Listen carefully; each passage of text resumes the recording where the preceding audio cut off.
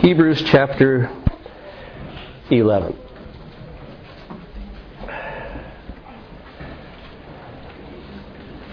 Keeping faith, having faith in the midst of an unbelieving world. Chapter 11 of Hebrews, verse number 1 is very common. Everybody knows this verse. Faith is the substance of things hoped for. It's the evidence of things not seen. Let me repeat it. Now faith is the substance of things hoped for. It's the evidence of things not seen. In this verse, we're told that faith looks two different directions. First of all, it looks forward. It's the substance of things hoped for. The word hope always refers to the future. It makes no sense for me to ask you how many hoped to be here last week. You may have wished it, but hoping doesn't project itself to the past. How many hope to be here today? Don't answer that, because if you do, you don't understand the word hope. Hope doesn't refer to what is already presently a fact. You don't have to hope to be here, you are here. How many hope to be in our building next month? Now that got a response. Because hope is always directed towards the future. And God has given promises. He's given promises to me as an individual. He's given promises to you as an individual. He's given promises to us as a collective body of people. He's given promises to all believers everywhere in the world. There's an ultimate promise of the return and the coming of Jesus in all His power and all of His glory. But faith looks forward to the time when God makes good on His promises. How many know the hardest thing in the world is to wait? Anybody discover that? And how many discover that God seems to be on a different timetable than you and me? I've said it often, God's too slow. So it seems that way. I'll never forget the time I went to an evangelistic meeting as a young man back in Canada, and the preacher had a big sign on the back wall, a great big banner on the back wall, and it said, "Jesus is never late." And then it was signed, Lazarus. Jesus is never late. We're looking forwards. Faith looks forward to the things that God has promised that we are still waiting for to be fulfilled. So our heart, our expectations for the future are full. But there also is an upwards orientation, because it's also the evidence of things not seen. That is a reference to the power of God that you and I cannot see with our natural eyes. It's the testimony of the faithfulness of God that we can't see with our natural eyes. It's the promise of the power of God. Because how many know from getting from here to the future can be full of challenges, can be full of obstacles, can be full of hardships. And while we believe in the future, we also believe that God has the power to take us to the future in spite of all the obstacles that are ahead of us. So in verse number 1 of this chapter, he sets up what faith is all about. It's a looking towards the future when God will fulfill all His promises with perfection, and it's also looking to God's present power to get us there, to our future. Now, in the context of the book of Hebrews, which I have shared briefly before, these original readers of this letter were really in need of courage. They need to learn to stand in the midst of a world of opposition.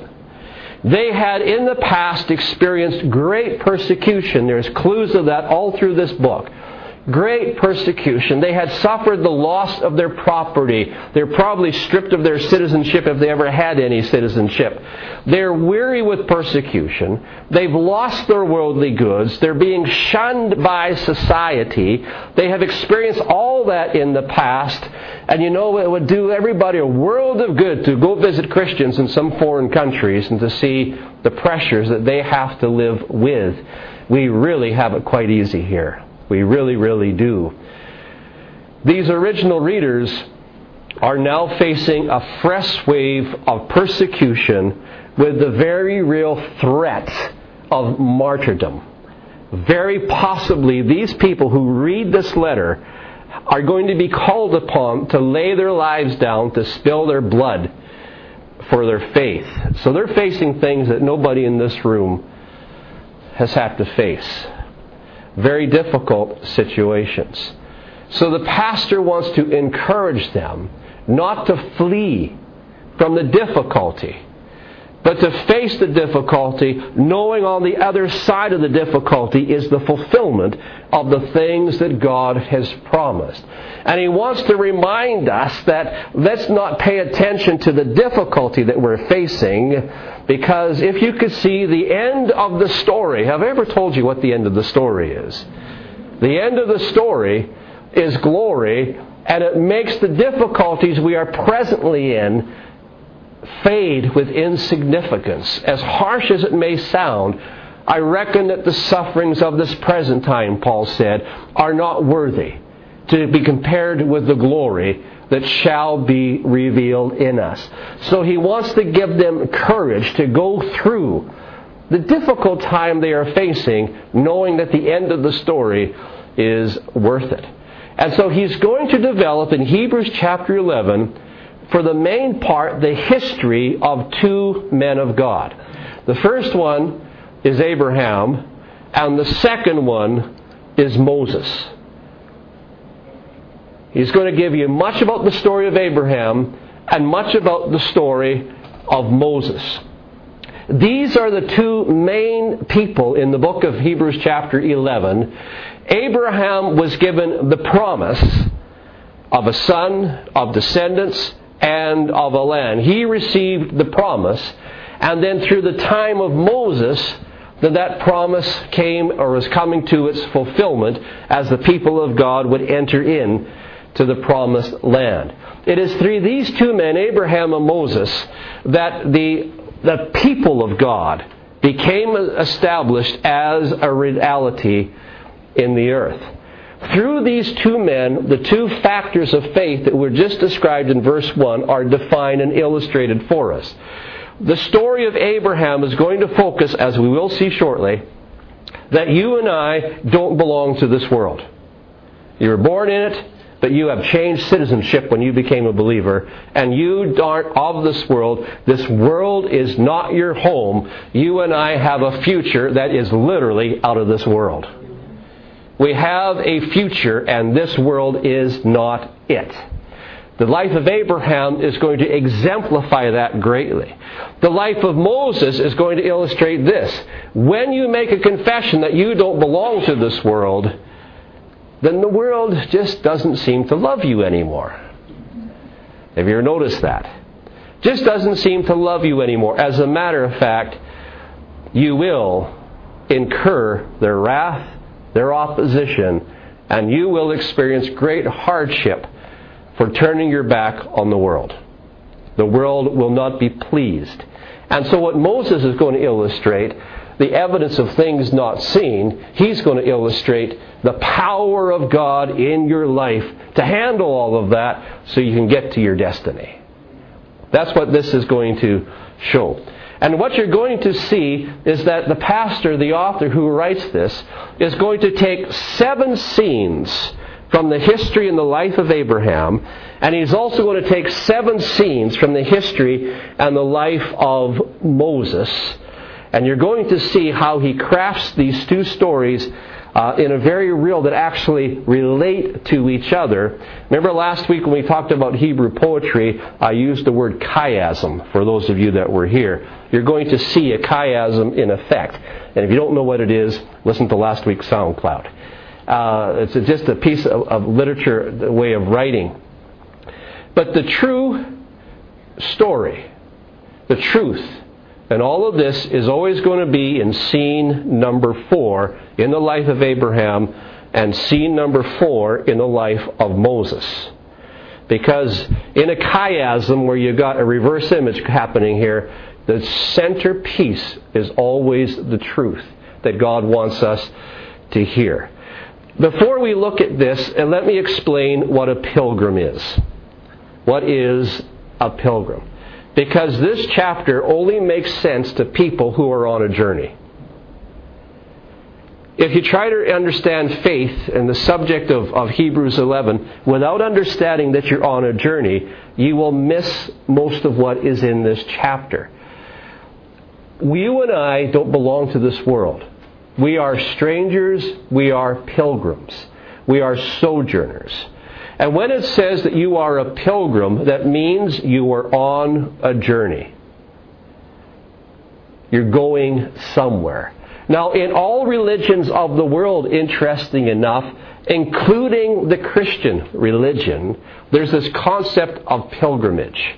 Now, I think Christians have this tendency to settle down a lot, and you will look at other faiths around the world, and the concept of being on a pilgrim is more evident in other faiths around the world than it is for Christians. Christians tend to settle. But if you go to a Muslim faith, they're on a journey. And they're always making pilgrimages. And they're always going somewhere. Christians have this tendency to settle down, which we should not, because we also are pilgrims in this earth. And to get the definition of a pilgrim, there's 4 things you must realize what it means to be a pilgrim. The first thing, in all religions of the world, this works, as including our Christian faith. The first thing about a pilgrim is that when you receive a promise from God, you are called to make a break with your former life. You have to leave it behind. You are called to make a break with your former life. Abraham had to get up and leave where he was. Are we understanding that? You're called to a new destination. You have to make a break with your former life. The second thing that's true about pilgrims is this. You are going out to a definite place. There is a definite destination in mind. We are not putting in time, and we are not just wandering around in circles, just putting in time, waiting for Jesus to come back. We are in pursuit of a definite place. Even if you don't know what it is, Abraham was called out not knowing where he was going, but he knew that he had to leave, he had to make a break, and he knew he had to go to a place that God was going to show him. That there is a definite destination to which we are headed. We're not putting in time, and we're not wandering in circles. There is a definite destination to which we are going. The third thing about every pilgrim is this, that this place that we're going to has great spiritual significance. For us as believers, it's our inheritance. Here we have no continuing city, but we seek one to come. We're looking for a city whose builder and maker is God, that has foundations. It has spiritual significance. It just happens to be the inheritance of the Son of God that He's going to share with you and me. A definite spiritual significance to the place that we are called to. And the fourth thing that really applies in Hebrews chapter 11 about pilgrims, as you make the journey, you will be challenged constantly by obstacle after obstacle after obstacle. And you will be challenged, and you need to overcome. The journey is not easy. It's difficult, and you will be challenged. But that's what faith is all about. It's the evidence of things not seen. Knowing where you're going, and it's being able to see what eyes cannot see. You see the power of God to get you through every challenge and every obstacle so you can arrive to the end of your pilgrimage. Without understanding what a pilgrim is, we will have great trouble grasping what the author intends us to get out of Hebrews chapter 11, having faith in the midst of an unbelieving world. Let's go to the first example of Abraham, the first of 7 stories of Abraham. You find it in chapter 11 and verse number 8. This is the first one. The first selection, the first scene out of his life. And that is, says this, by faith Abraham, when he was called to go out into a place which he should after receive for an inheritance, he obeyed, and he went out not knowing where he went. The first thing that the writer wants to give us is this. We have to leave our past. We have to depart from what we think home is. We have to make a break. And Abraham, even though he didn't know where he was going, he knew it was a definite place. He knew it had spiritual significance. It was his inheritance. And he makes a break. That's the first thing. He departs from the old life. Departs from life as you know it. There's a break with the past. You depart from home. The second selection is in verses 9 and 10.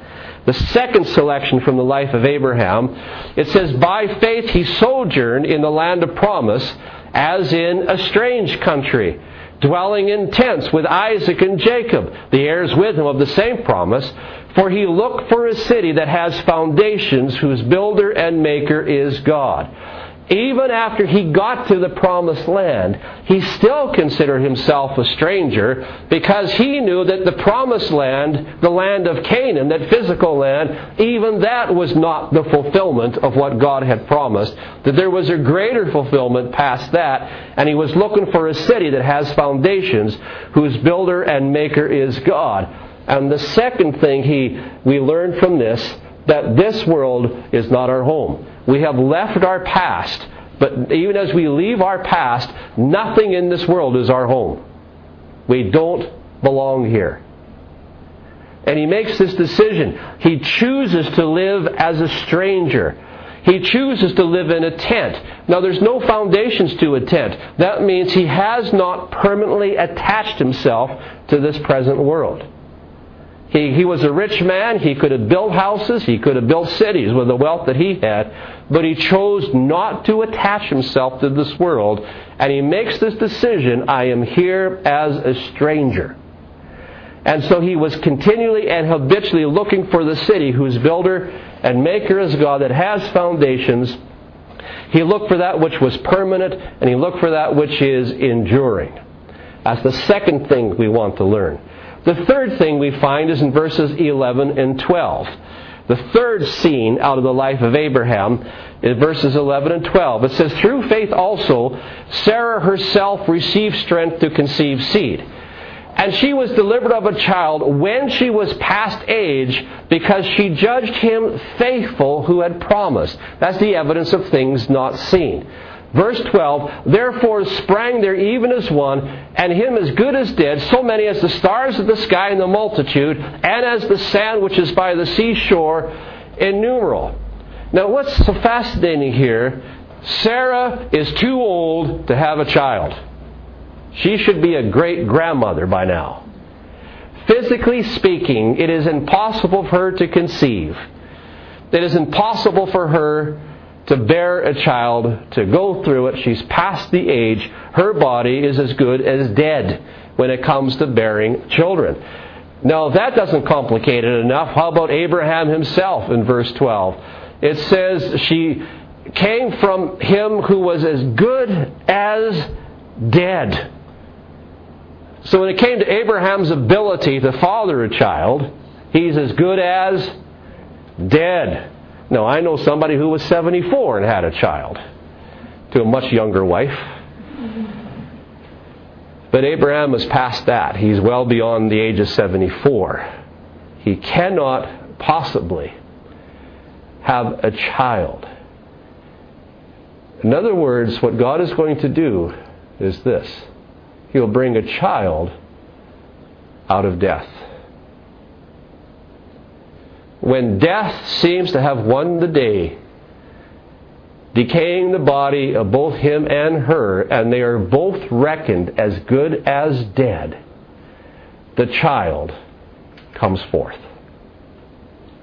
That's the evidence of things not seen. A child out of death. In other words, for God's promise to be fulfilled, it is not upon your ability or my ability to organize it, manipulate it, bring it to pass. God's promise only comes to pass when we experience what's called resurrection power. There's no sense trying to get God's will to come to pass any other way. only by resurrection power. They're as good as dead. They have no ability to do this. But there's a thing called the God of the resurrection. It's the resurrection power of God that brings His promises to pass, not our abilities and not our manipulations and not us making things happen. It's His resurrection power. Are we catching that? How many have tried to bring God's will to pass? How many have given God a little help along? You know? Anybody try to set things up and give God a little help and push things forward a bit? Some of you are smiling, but I'm the only one admitting to it. You know? No. The promise comes past because God is the God of the resurrection. Not because I have the ability to push things ahead. Because God is the God of the resurrection. Now that is a hard lesson to learn because we're impatient people and we're always providing opportunities for God to hurry things up a bit. Aren't we? We always drop hints thinking, we could help God out if we would say this or we would do that. And God would just take advantage of our efforts to make things happen. And no, they tried and tried. They had to say, this is impossible. We're as good as dead. And God says, finally, now it's time for resurrection power. And there's truth in that. The visions that God gives you has to die because they have to die because you can't bring it to pass and you've got to come to the conclusion you can't bring it to pass. And when your vision dies, God can resurrect it with His resurrection power. And there's truth in that. And so you've got those first 3 lessons from the life of Abraham. I figure that's a sermon in itself already. But let's now go to the first 3 examples from the life of Moses. And you have to go to chapter 11 and verse 23 to see the first scene that's selected from the life of Moses. 11:23 says this, by faith Moses, when he was born, was hid 3 months by his parents because they saw that he was a proper child and they were not afraid of the king's commandment. How many remember the story in the book of Exodus? That there were too many Hebrew boys being born. They're going to drown them in the Nile River. But when Moses was born, or he wasn't named Moses at that time, but when this baby was born, the parents by faith had a witness of the Spirit about that child. That there was a call of God on that child and he could not die. And not being afraid of the king's commandment because faith helps overcome fear in our lives. That they hid him for the space of 3 months, I believe it is. And then you know the story, how they put him in that little ark. Almost like the story of Noah, is an ark. There's a coincidence there. Puts him in a little ark covered with pitch, like Noah's ark was covered with pitch, into the water. And you know the story of what happened to that little baby. Now, what lesson do we learn in that first story? Look what it is.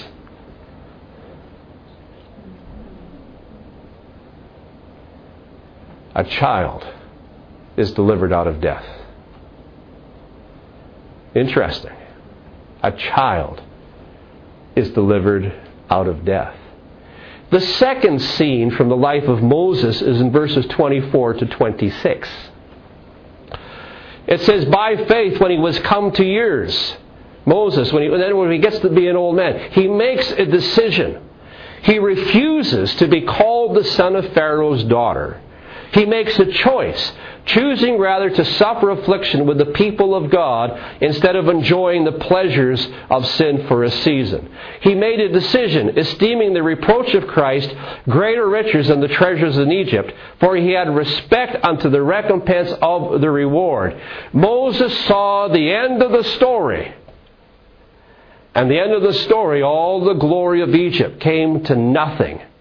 And even though the people of God were in a point of suffering and affliction and opposition and in slavery, and the hostile world was against them, since he knew what the end of the story was, he chose his lot with the suffering people rather than having the position of authority in Egypt. He made a decision. What was that decision?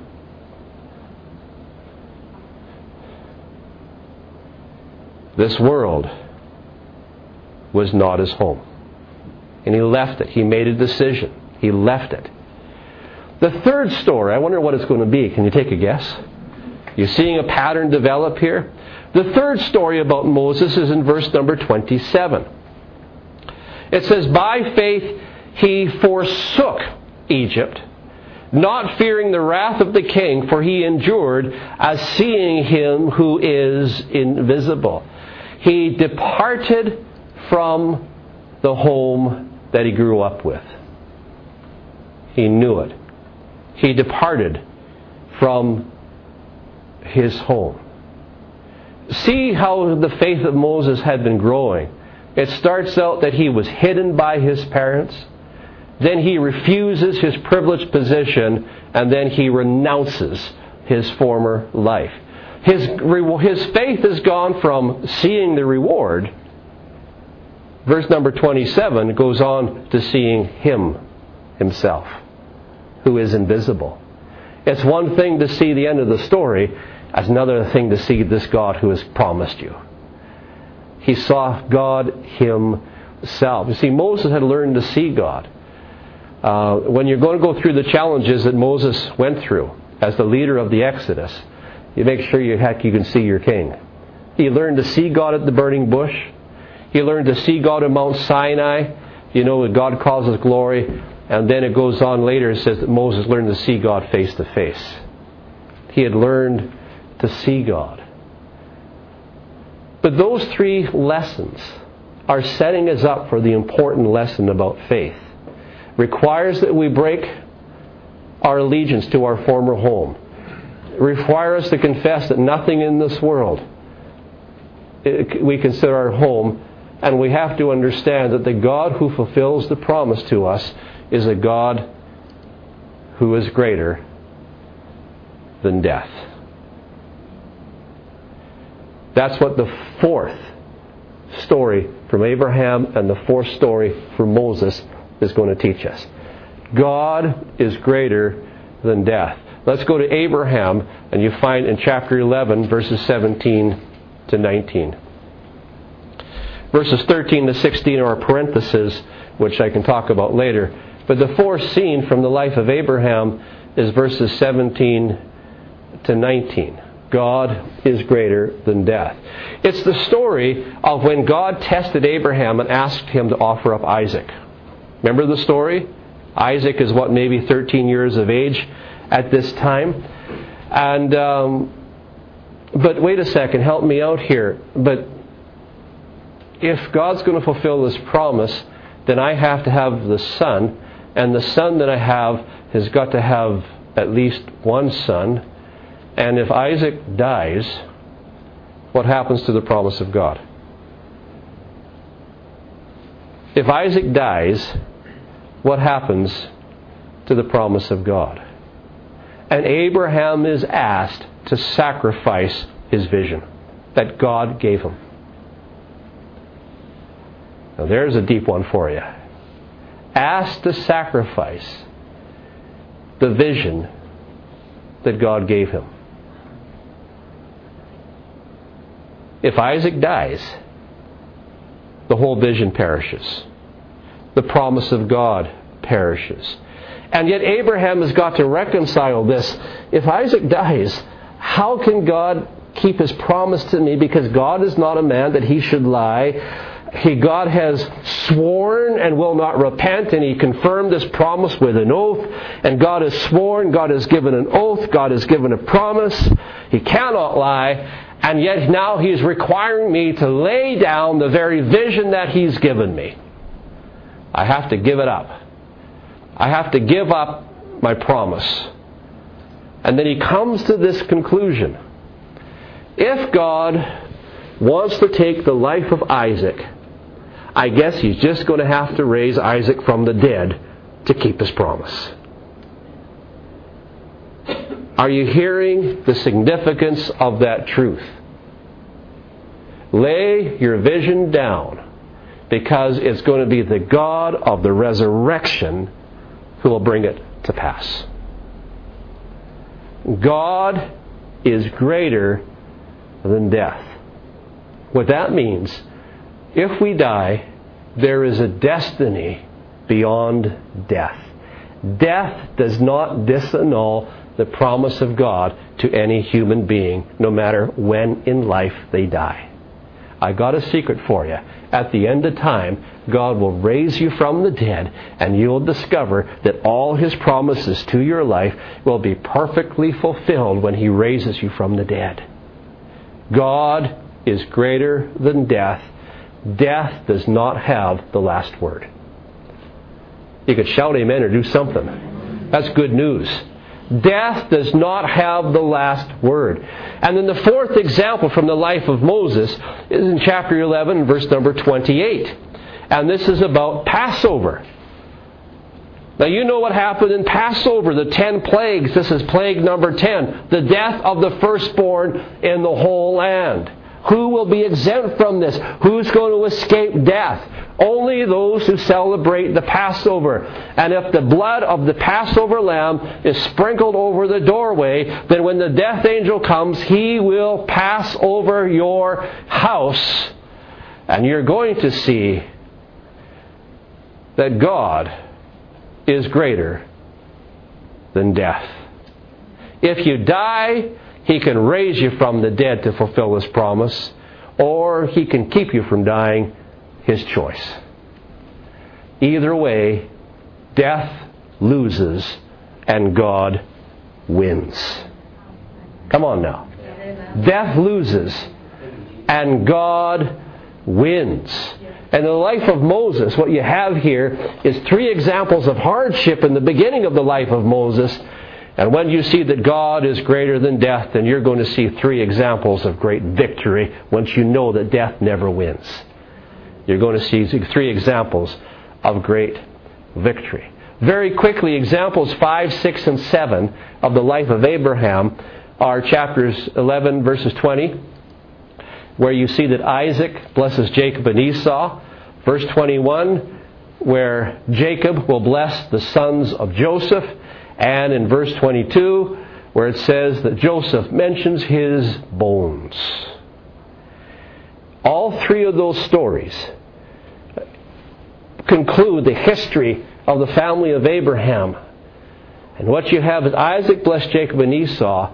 And what was the blessing about? Things to come. God has given the future. I'm dying before it happens, but I'm going to pass the hope of the future to you. And then when Jacob comes to the end of his life, he takes the sons of Joseph, Ephraim and Manasseh, and he blesses them concerning the future that God has given. And then in verse number 22, Joseph mentioned his bones when he is dying. You see, all these men died in faith. But I got news for you. It doesn't matter. God's greater than death. And your death does not disannul the promises of God. And Joseph knew that God had given a promise about a land. And to great-grandfather Abraham, a promise was given. And it said for over 430 years you're going to be oppressed, and then God will visit you. And Joseph knows all this history of oppression is coming, but he also knows that there's a day that God's going to come to deliver. And he said, when God comes to deliver, I won't be around physically, but my bones will be. And I don't want my bones in Egypt. I want my bones to be in the promise of God. So take my bones with you when you go. That's 400 years in advance. He knows at the resurrection he wants to be raised in the land of God's promise. You know, he's just faith. It's all about the future. Do you understand what your future is? Do you understand the end of the story? Do you understand that the end of the story is glory? Do you understand that there is a rest that remains for the people of God? Do you understand that we're receiving an unshakable kingdom that cannot be moved? Do we understand that there's a city whose builder and maker is God? Do you understand that this present world is going to be destroyed by fire? Therefore, I'm not going to invest in it. I'm not going to put my heart in it because it's history. I've got an eternal destiny, an unshakable kingdom that I'm going to share the glory of the Son of God. Can you imagine that? You can do it too if you like. Therefore, I'm going to live for the future. I'm going to train my children to live for the future. I'll train my grandchildren to live for the future. I'm going to tell them where the reality is, because this world is not where the reality is. It's on its way out. And there is a reality when Jesus comes. There is the reality. And then very quickly, the 3 stories from the life of Moses. 11:29, the Red Sea parts. God's greater than death. Red Sea, no problem. If there's a Red Sea between you and the promise of God, no problem. I said no problem. If there's a Red Sea between you and the promise of God, no problem. God's greater than death. He can bring children out of death. He can save them from death. He can bring a child out of somebody as good as dead. God's greater than death. He's the God of the resurrection. And He wants to exercise that resurrection power. And if He wants to part the Red Sea, it is not an issue. You can't do it. I can't do it. Sometimes we try. We confess ourselves. We're blue in our face trying to get mountains to move. Tell you what. God can do it. No problem. He can turn everything around in a moment. You can go from prisoner in Egypt to prime minister of Egypt. Just ask Joseph in a single day. He can do exceedingly abundantly above all that you ask or think. Because it's not on our ability to bring the promise to pass. It's His resurrection power. And He'll exercise that resurrection power, if it's needed, to bring you to the fulfillment of what He wants you to do with your life. No problem. Then he talks about, in verse number 30, the walls of Jericho falling. Impossible situation. Who can scale those walls? Did I forget to tell you? He's a God of the resurrection. Did I forget to mention that to you? It doesn't matter who your enemy is. It doesn't matter how great it is. It doesn't matter how much opposition is there. Faith in God who gives a promise, and faith in a God who was faithful to His promise, and the walls of Jericho are nothing to Him. And then the last part of the history of Moses is the story of Rahab in verse number 31. An unbeliever who believed. Well, I like that one. Sometimes I'm having trouble getting believers to believe. An unbeliever who believes. She's a citizen of Jericho. She's a prostitute. Not exactly the kind of person you want in your genealogy, but she's in the genealogy of Jesus. What a story this is. I mean, those 2 spies went in there and she took the spies in. And listen to what she says to the spies. We've heard about your God. We heard how He dried the rivers up. We heard about all the signs and the wonders. We heard about all of this. And we have no heart and we have no spirit to deal with you. I wish you'd go down to the enemy's camp and listen to him complain. Your future is bright. Your future is great. But on the natural level, it looks like great opposition, great trials, great challenges, great difficulties. But if you're not convinced that He's the God of the resurrection, I want to tell you this, your enemy is convinced of it. And he is scared. They're afraid of what you're going to do. I thought you'd be excited. He's the God of the resurrection. He is the God of the resurrection, and an unbeliever believes and comes to peace with God. This is good stuff. You see, example 5, 6, and 7 out of the life of Abraham is the substance of things hoped for. But examples 5, 6, and 7 out of the life of Moses is the evidence of things not seen. The promise and the power. The promise and the power. What's the main lesson that we're going to learn out of all of this? This is called a chiasm, what I just showed you. The center story is the truth.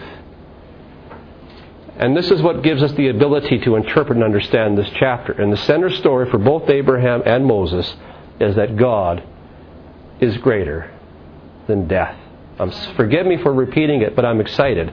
God is greater than death. Death never, never, never gets the last word. Never. God raises the dead. So the believer logically reckons that if I should die prior to seeing the fulfillment of God's promise, then God is just going to have to raise me from the dead then. Which He will do when Jesus comes. and I will see every promise fulfilled. Death is no object to God.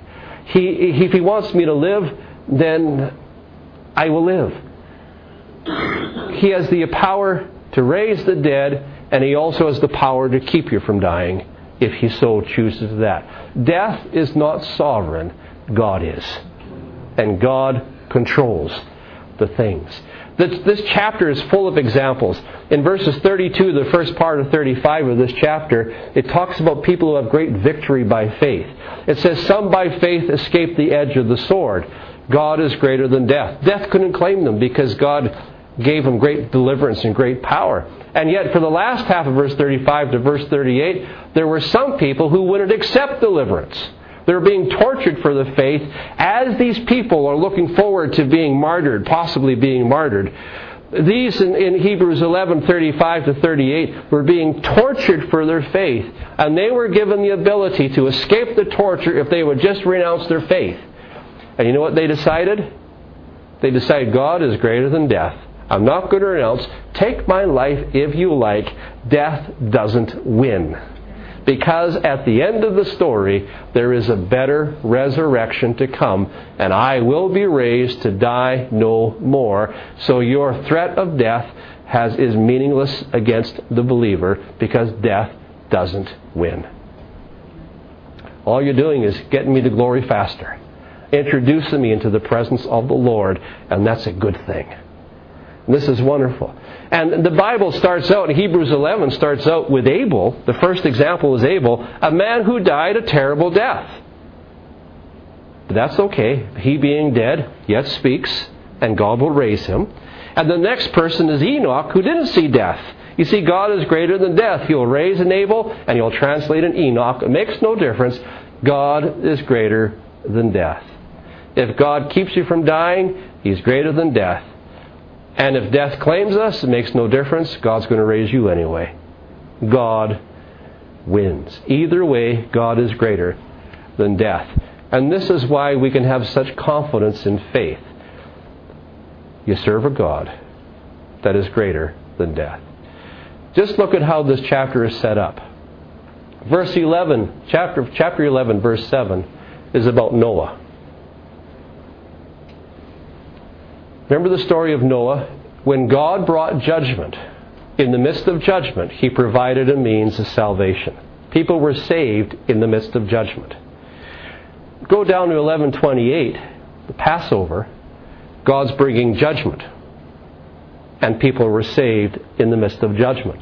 The story of Noah, the story of the Passover teach the same truth. The same truth. Then we have already seen in chapter 11, verse 8, Abraham departs from home.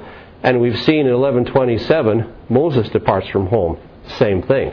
We've already seen that they made a decision, verses 9 and 10. Abraham says, this world is not my home. And we've seen the same thing in verses 24 to 26. Moses says, this world is not my home. Do you see a pattern being developed here? And then you keep on going. You see in verses 11 and 12, God can bring a child out of death. And you saw in the life of Moses as well, God can bring a child out of death. It's the same thing. And then we see in verses 13 to 16 was a parenthesis that you and I are to focus on things to come. Having seen the promise of God far off, persuaded of it, embrace the promise, and confess that we are strangers and pilgrims in this earth. We focus on things to come. And then we saw in verses 20 to 22 when Isaac blesses Jacob and Esau, and Jacob blesses the sons of Joseph, and Joseph mentions about his bones, they're focusing on things to come. Which brings us to the center of the chapter, to the great ultimate truth. God is greater than death. God. That's called a chiasm. The Bible is full of patterns like that. God is greater than death. Now, as I bring this to a conclusion, let's remember something here. That we are talking about Old Testament people. Abraham and Moses, Old Testament people. They lived with far less privileges than you and I. They don't know what it's like to have the Holy Spirit indwelling them personally. They don't know that. They haven't seen the perfect sacrifice at Calvary yet. They're living before these things. They don't have the privilege of entering into the throne of His grace boldly like you and I do, because the way had not yet been opened up. They lived with far less privileges than you and I. But the great truth is this. In chapter 11, verses 39 and 40, as this chapter ends, is this great truth. They're not going to inherit these promises without you and without me. We are heirs of the same promises. Can you just imagine that? You and I are sharing the same promise with Abraham. You and I are sharing the same promise with Moses. Look what Moses endured to get that promise. Look what Abraham went through to get that promise. You and I have been given the same promises, and we are presented with the same challenges of life. Absolutely we are. But to them, everything was only found in the form of a promise. But to you and to me, there are two realities that you and I have that Abraham and Moses did not have. First reality is Jesus Christ has come in the flesh, died upon the cross, was buried, and on the third day He rose from the dead, never to die again. Come on. Death has been defeated. The grave has been conquered. It's not just a promise, it has already happened, past tense to you and I. There are people in the Old Testament that were raised from the dead, but they were raised to die again. They went back to their mortal life. Jesus was raised never to die again, and death has been defeated once and for all. That's something that Abraham and Moses didn't have in their history. They look forward to it, but that's your history. Death has been defeated. Not only do we get this idea that God is greater than death, it's now a proven fact through the resurrection of Jesus.